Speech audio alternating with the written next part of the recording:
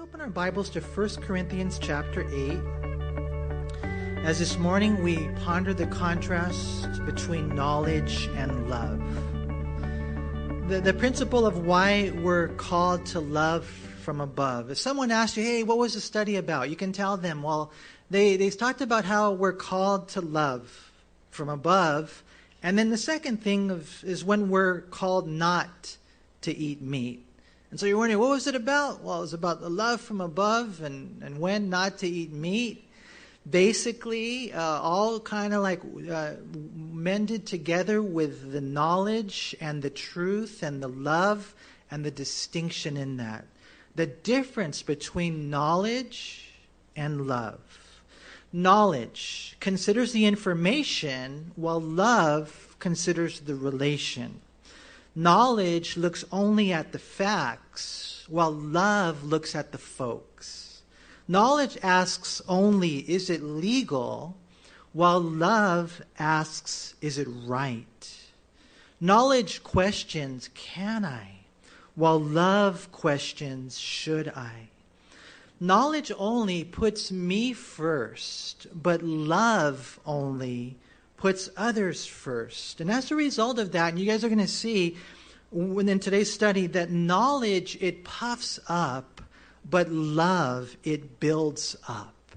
And so what was today's study about? Oh, they talked about, love from above and when not to eat meat. But at the end of the day, my prayer is that when you go away today, somehow, some way, you will walk away with a deep conviction and a supernatural power of the Holy Spirit to realize that at the end, what God has called me ultimately to do is to love Him and love others. And you're like, well, who am I supposed to love? Your spouse, your children, everyone that God brings into your life. Jesus called them your neighbor. And so, we're going to go through that.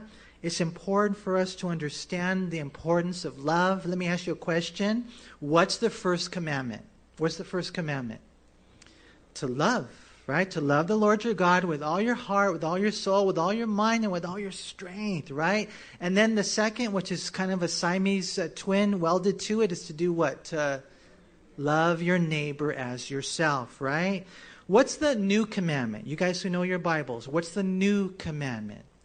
Jesus said in John 13:34, a new commandment I give you, that you love one another as I have loved you. So you also ought to love one another.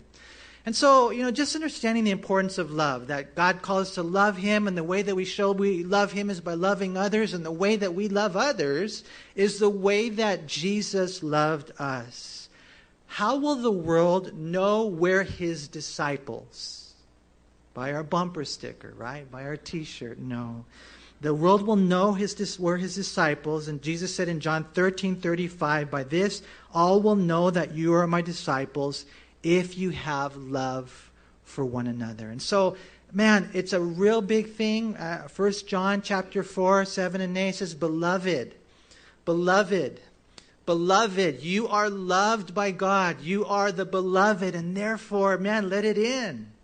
Because then when it comes in, it goes out. Beloved, let us love one another, for love is of God, and everyone who loves is born of God and knows God. He who does not love does not know God, for God is love.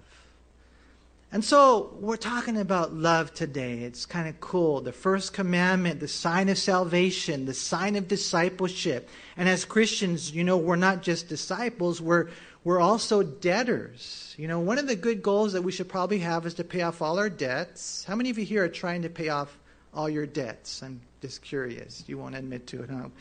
It's a good goal financially, but do you know it's an impossibility spiritually that you can't pay off all your debt? Romans 13:8, it says, owe no one anything except to love one another, for he who loves another has fulfilled the law. I hope you know you will always owe everyone love. That's what Romans 13:8 says. The Bible is flooded with so many commandments to love that I think we could drown in them. And so I just pray you guys know this. You're like, well, I don't know about that person. This and these things have happened. just, man, let it settle in your hearts. The way that God has loved you, let's love one another. In 1 Corinthians chapter 8, where eventually you're going to talk about something that's completely cross-cultural, we're going to be studying about the issue of meat offered to idols. But before you get disinterested, we need to know that the principle Paul gives in the context is that above all, we are to love one another as God has loved us and commanded us and called us to do. And so we will see today what a difference it makes to your spouse, to your children, to your neighbors, to the strangers. What a difference it makes when we really love one another the way Christ has loved us. And so look what we read here in 1 Corinthians chapter 8 in verse 1. He says, "Now, concerning things offered to idols, we know, we all have knowledge. Knowledge puffs up, but love edifies," or love builds up. So again, Paul is about to answer another one of the Corinthian questions concerning meat offered to idols. But before he dives in, he gives us one of the most important principles in all of life, that knowledge alone, it puffs up, it leads to arrogance and pride. You guys, maybe you know Hebrew, maybe you know Greek, maybe you speak Greek. That's cool. There's nothing wrong with that. But if that's all you have, you might be filled with pride, which is the root of all sin. On the other hand, Paul says, love doesn't puff up, it builds up. And it's critical for us to know that, that true love flowing in and through our lives will indeed build others up. And I know you guys, you want to make a difference in people's lives, right? Love will lift them up when they're down, encourage them when they're tempted to quit. Love will help them to mature and grow up to become strong and committed Christians. That's what love does. You see, knowledge, it just puffs up. There's not much there. It's like the difference between a bowling ball and a balloon. That's what knowledge is, but love, it builds up. And there's a contrast there. What a tragedy it would be to learn the truths of the Bible intellectually, but it's just theology.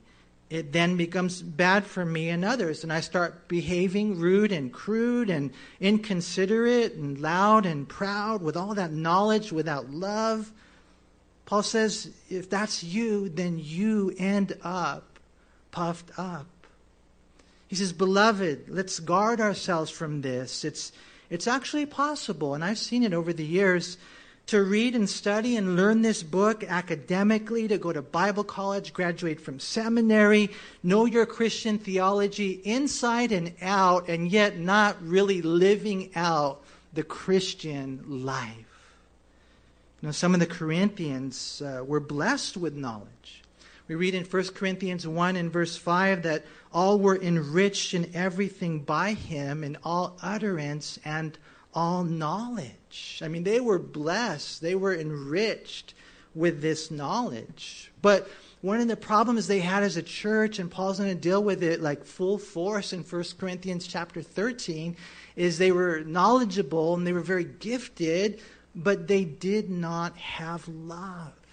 And so in 1 Corinthians 13 and verse 2, he says, "And though I have the gift of prophecy and understand all mysteries and all knowledge, and though I have all faith so that I could remove mountains, but have not love, I am nothing." And so think about it. Here's someone who understands all these mysteries, and maybe you've answered the call and you've learned it all. Listen, it doesn't matter at all if it's not accompanied with love. If that's me, a guy with knowledge but no love, I am nothing. I am nothing like Christ. That's how important this is. According to Ephesians 4 and verse 15, we need to know the truth and speak the truth in love, and then and only then will the body built up. I thank God. In all reality, I don't see this in this church, although I don't know all of you guys all that well, but I have seen it in other settings, or maybe heard it on the radio or saw it on the video. Some of the guys who think they know it all. And every once in a while, someone will ask my wife, Shelley, hey, what seminary did Manny go to? Because they want to know how much I know, right?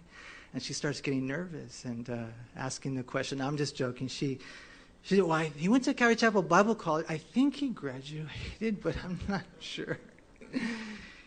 Why? Because a lot of times people have the perception that you got to know, and that's what makes a good pastor. And yes, hopefully we do know the Lord and we know the Bible. But what about love? Sometimes they have all that stuff and they don't have love. Again, I don't see it here, but I have seen it out there, and we all have to check our hearts, right? And so these guys, a lot of times, they think they know it all. And Paul addresses that question in verse 2. And if anyone thinks, notice again, chapter 8, verse 2, if anyone thinks that he knows anything, he knows nothing yet as he ought to know. Interesting. Because a lot of times people are all caught up in knowledge. Have you ever heard that saying, the more you know, the more you realize how much you don't know? You took a class and now you know more names of famous philosophers and scientists and archaeologists. But the truth is, the more you learn, the more you realize you need to learn more about the philosophies and discoveries of all those guys, right? Maybe that person is familiar with the term theology and they think they've got it down, the study of God. I'm so proud of me. I know the definition of the Trinity, right? But then as you're learning and diving into this whole realm, you learn about other branches of theology like bibliology or eschatology or pneumatology or ecclesiology, hamartiology, soteriology, and it just goes on and on and on. And there's that person, they think they know better, they know it all. The more you learn, the more you realize how ignorant, how much you don't know. It's never an avenue for pride. We're struck really, we're humbled really with the reality that no one is even close to knowing everything. And therefore, none of us have anything to be proud of when it comes to knowledge. As a matter of fact, notice what Paul says next in verse 3. Notice he says, but if anyone loves God, this one is known by him. How many of you here love God? Just out of curiosity. Then you're known by him. It's not really a matter of what you know. It's a matter of who you know. And it's not really a matter, really, even the fact that you know him. It's more a matter of the fact that he knows you. He knows everything about you. He knows all your struggles. He knows all your trials. And he still loves you. He takes care of you. See, that's where we need to minister. That's where we need to be caught up in. Not in the knowledge, the head knowledge without love. When you look at this, you got to ask yourself these questions. Lord, is this me? I mean, it's cool, and really what Paul is doing here is a really neat thing. He's asking about whether or not we love God. He's kind of setting us up for something that he's going to ask us to do in loving others, right? You say you love God. How many of you here raise your hand? I love God. Do you love others? Our love for God will always manifest itself in love for others. That's why John wrote in 1 John chapter 4, verse 20, if someone says, I love God and hates his brother, he is a liar. For he who does not love his brother whom he has seen, how can he love God whom he has not seen?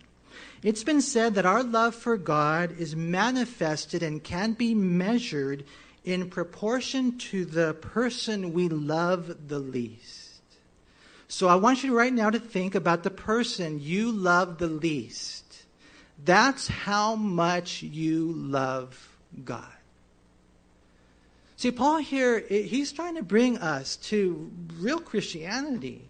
Real Christianity. I'm not going to mess around. I'm not going to play church with you. I'm not going to let you slide by. I care about you, and I want you to know this is the calling for us as Christians. I want you to love people so that they'll be built up. they'll be blessed, they'll grow, they'll mature.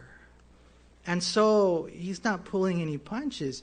This is where Paul is building to his point, because there in Corinth there were some who knew a lot but loved a little, and you put together the principle of why we're called to love from above with the precept of when we're not to eat meat.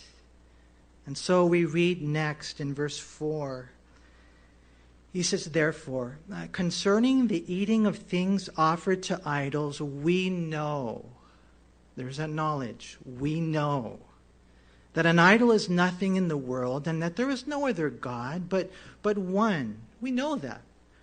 For even if there are so-called gods, whether in heaven or on earth, as there are many gods and many lords, yet for us there is one God, the Father, of whom are all things, and we for him, and one Lord Jesus Christ, through whom are all things, and through whom we live. And Paul here is going to now deal with their question concerning the eating of things offered to idols. Have you guys ever gone into one of those little stores or restaurants where they have the little shrine right there, maybe a statue, and they have the food that's offered to their God? Have you guys ever gone into that? That's what he's talking about, kind of, but we're going to talk about the differences. These are things offered to idols, but you're a Christian, you know the Bible, you know better. You have that knowledge that those idols are nothing. It's nothing. It's made of wood, stone, clay. It's a lifeless structure and statue made by the hands of men. We know that. We know, we have that knowledge, is what he's saying. You know, I couldn't help but think of Psalm 115, 3-7, where it says, but our God is in heaven. He does whatever he pleases. Their idols are silver and gold, the work of men's hands. They have mouths, but they do not speak. Eyes they have, but they do not see. They have ears, but they do not hear. Noses they have, but they do not smell. They have hands, but they do not handle. Feet they have, but they do not walk, nor do they mutter through their throat. We know, as Christians who know their Bible, that that's a lifeless statue. An idol is nothing. You know, in the world, they claim to be gods, you know, the Muslims, the Hindus, the Buddhists, millions of gods out there, right? But the truth is, we know there's only one God who made us for himself, and there's only one Lord. His name is Jesus, and he has given us life. We know that. And so when you think about that little tangerine that was offered to an idol, let me ask you guys a question. You know, they give the tangerine to their little shrine. Would you eat it? After they offered it, would you eat it? How many of you here would eat it? You're like, well, it depends on if I'm hungry or not. I don't know. It's kind of a weird thing, you know. It's like, it's a kind of a funny situation, even though we know. Some of you here, you're so strong in your faith, you're like, absolutely, I would eat that. You know, you don't even blink an eye, right? Because you just know the truth, right? But others might struggle with that, right? And so what he's saying right here is we know, we have that knowledge about God.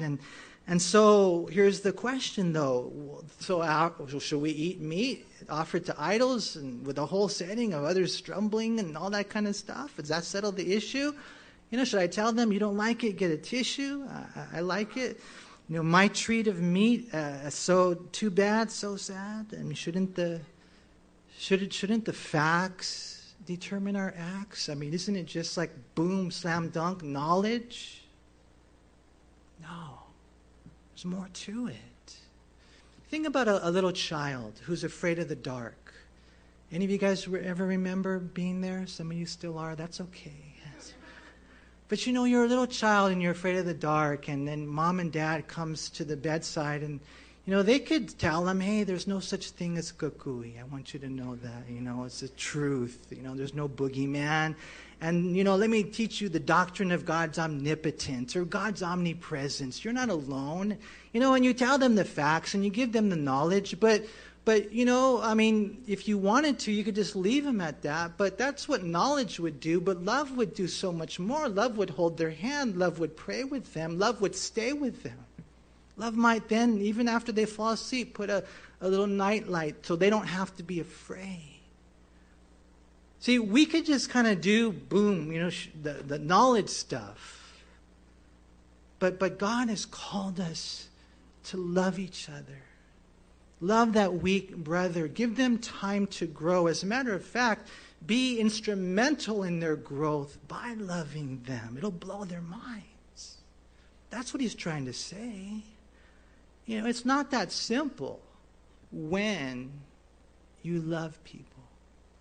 And that's what he says in verse 7. However, there is not in everyone that knowledge. For some, with consciousness of the idol until now, eat it as a thing offered to an idol, and their conscience being weak is defiled.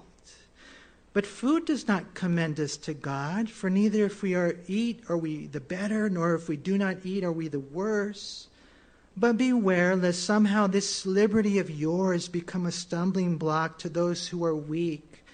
For if anyone sees you who have knowledge eating in an idol's temple, will not the conscience of him who is weak be emboldened to eat those things offered to idols? And because of your knowledge shall the weak brother perish for whom Christ died? But when you thus sin against the brethren and wound their weak conscience, you sin against Christ. Therefore, if food makes my brother stumble, I will never again eat meat, lest I make my brother stumble.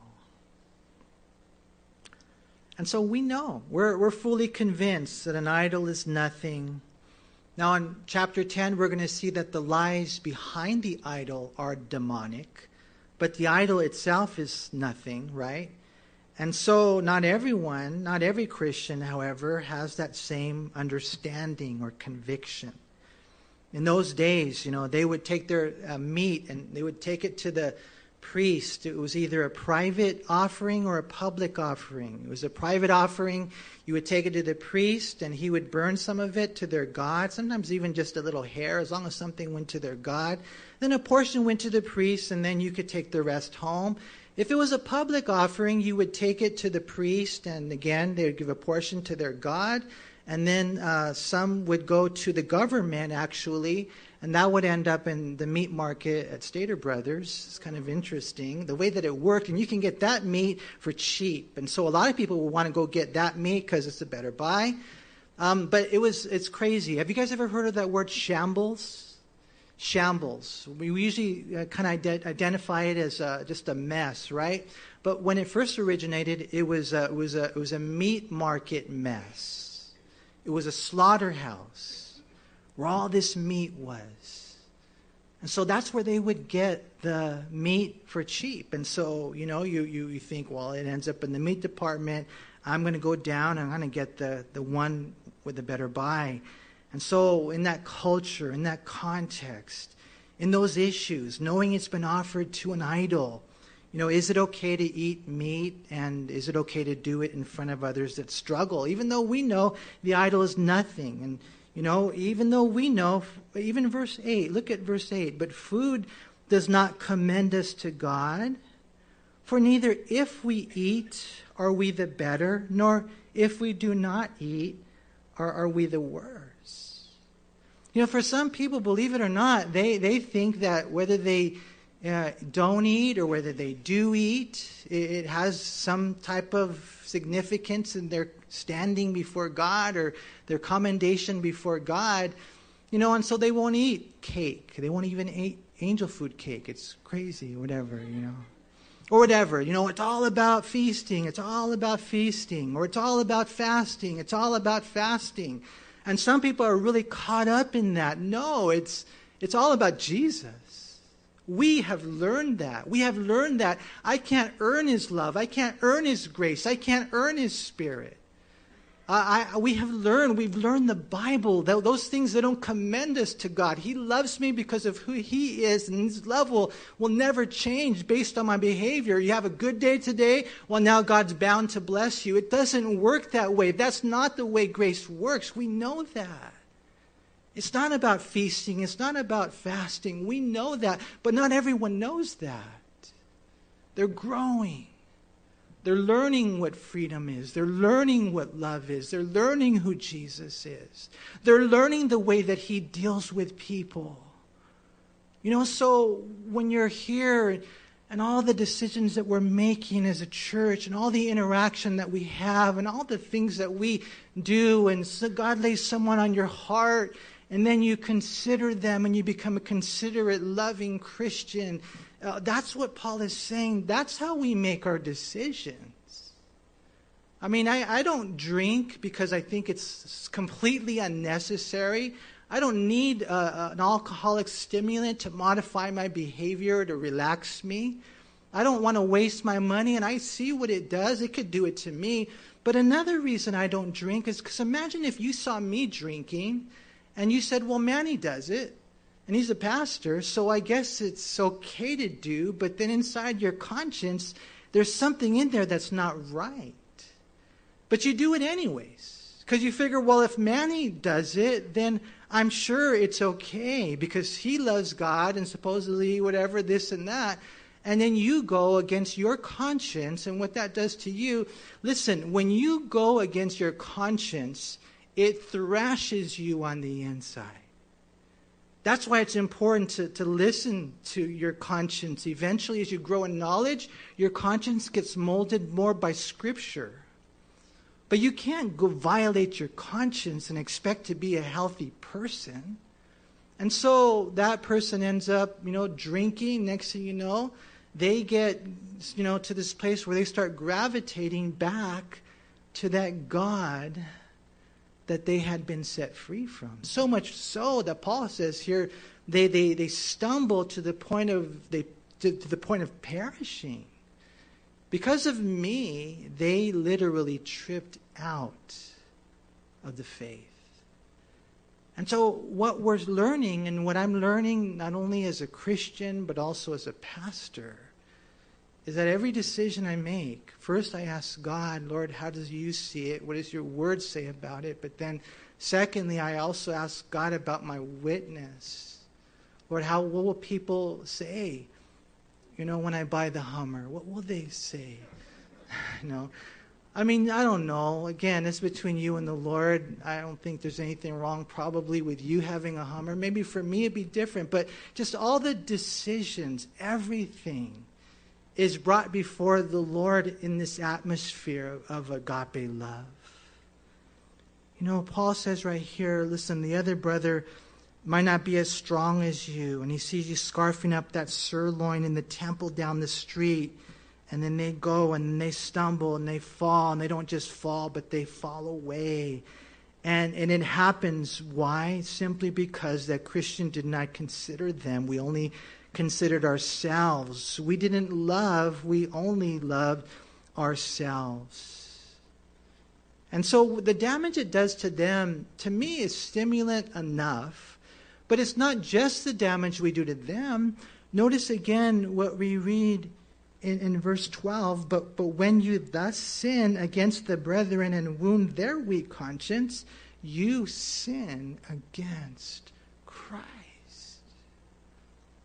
And I know there's a depth to this that we see throughout the Scriptures. But one thing I think we can all relate to is what happens to you when someone hurts, your family. When someone, think about it, like maybe one of your children, and they just come and they're mean to them and they mistreat them and they hurt them, whatever, in some different way. What does it do to you as a dad, as a mom, as a friend?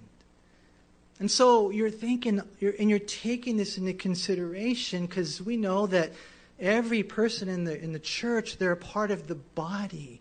Every body is a part of the body. So I don't want to hurt not even one of them, because that's Jesus' body. And for them they have a little struggle over this, and I don't want to make you stumble, so I will accommodate you. That's all he's saying.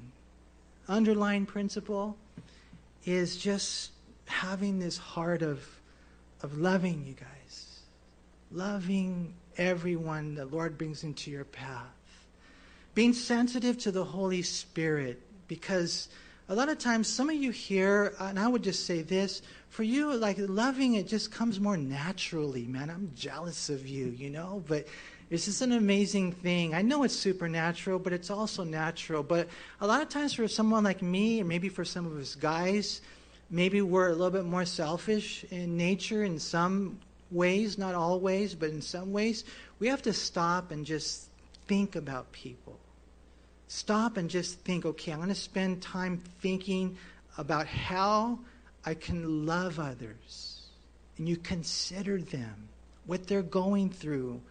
And then, maybe you pray for them. Maybe you send them a little card. Maybe you visit them.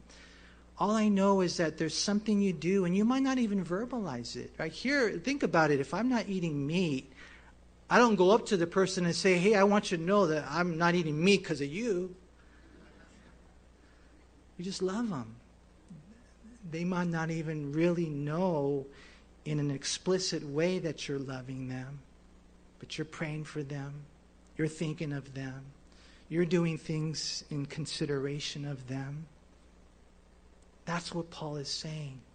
And they might not be able to put their finger on it, but they're growing because of your love. Paul then concludes, and again in verse 13, he says, therefore, if food makes my brother stumble, I will never eat meat again, lest I make my brother stumble. But Lord, I love to eat meat. It's just a little bit, just tri-tip. Lord, that's all it is, right? And I don't think I'm exaggerating here. I think if you guys were honest, that for a lot of us here, food is our love language, right? I've heard that. I've seen that. Hey, what's for breakfast? What's for lunch? What's for dinner? Those are our 3 favorite questions. And we think about it and we look forward to it, right? And so you love food and we love food. And that's just unfortunately a part of our fallen nature. But do we love others? Do we love the brothers, the sisters? Do we love God? You see, there needs to be some Christian compassion in our life. You're strong, that's cool, but we got to know that people need space and time to grow. So keep loving them. Now again, when we look at this, I think we can understand a little bit of where they're coming from. Even though we know idols are nothing, we know that feasting or fasting has nothing to do with our standing before God, my dear brother or sister is struggling with that. And so I will modify my behavior, even to the point of if it means I will never eat meat again. And it gets radical. It gets crazy because that's the calling of God on our life. I hope we care and I hope we show Christian compassion to when it's to the point where it comes not a question of theology, but a quest for love. No longer eat meat, no longer drink alcohol, no longer smoke cigarettes, although I don't know why anyone would do that. No longer watch dirty movies. I will do my best to be considerate of others and live a life that goes beyond the knowledge in my head. I'll live a life based upon the love that God puts in my heart. And that's why, you guys, be careful where it's not just knowledge. Well, the Bible says. No, it's knowledge mixed with this enormous amount of love that changes lives. How many of you here like the Green Bay Packers? Just out of curiosity. There is a Green Bay Packer fan here. I'm sorry, I wish there was a story about the Raiders, because I know you guys like the Raiders or the Rams. But during the 1966-67 football season, the great quarterback Bart Starr wanted to motivate his son in school, and he offered him a financial incentive. He said for every quality paper that Bart Jr. brought home from school, he would give him 10 cents. And so he earned some money that year. He earned many dimes. Dad was generous, and at the same time, his son was not only learning literature, he was learning love. Because what happened one night after a bad game in which Bart Starr felt he had performed poorly, he returned home bruised and battered. It was late at night, after a long plane ride. And then he entered into the bedroom, and there attached to his pillow was a note from his little boy. And it said, "Dear Dad, I thought you played a great game. Love, Bart," and taped to the note were 2 dimes. And here's the thing. He could have dealt with his dad according to knowledge. Knowledge would have said, "Dad, your stats are down. Dad, you threw 2 interceptions, less receptions, less yardage, and you got sacked 3 times. Dad, you look bad." That's knowledge. That's the facts. But love said, "Dad, you played a great game because I know you gave it your best. I know it's deeper than the numbers, and I saw your honest effort. I'm sad because you're sad, Dad. So I'm going to give you 20 cents. Let me ask you a question. What do you think that love did to Dad? It built him up. It built him up to the point that year, the Green Bay Packers won the Super Bowl, led by none other than Bart Starr. And when you look at this and you understand the calling of God upon our life to consider not just ourselves but others, obedient to the Holy Spirit to the point of even if it meant, "Lord, I won't eat meat," it's okay. Because that's the love that God demonstrated towards us when He gave His Son to die on that cross. So you got to let that love in. If you're here today and you don't know the Lord, if you're here today and you're not a Christian, I pray you would know Jesus Christ loves you. He died for you. He rose again. And if you place your faith in Him, today you can experience that love. But you got to open your heart and you got to let it in. And as you do, your life will begin. And it will never be the same. He will forgive you of your sins. He'll break the chains of addiction. He'll set you free, and He'll write your name in the book of life. And when you die, and none of us know when that day is. It could be tomorrow. It could be any time. But when that time comes, you will know beyond a shadow of a doubt that you will be forever and ever and ever in the presence of God. Not because of the fact that you and I, jumped through the hoops and we have behaved the right way. It's because you and I believed. And so I pray that if that's you here today, you would do that for all of us as Christians. I know for a fact that God is calling us to love like He has loved us.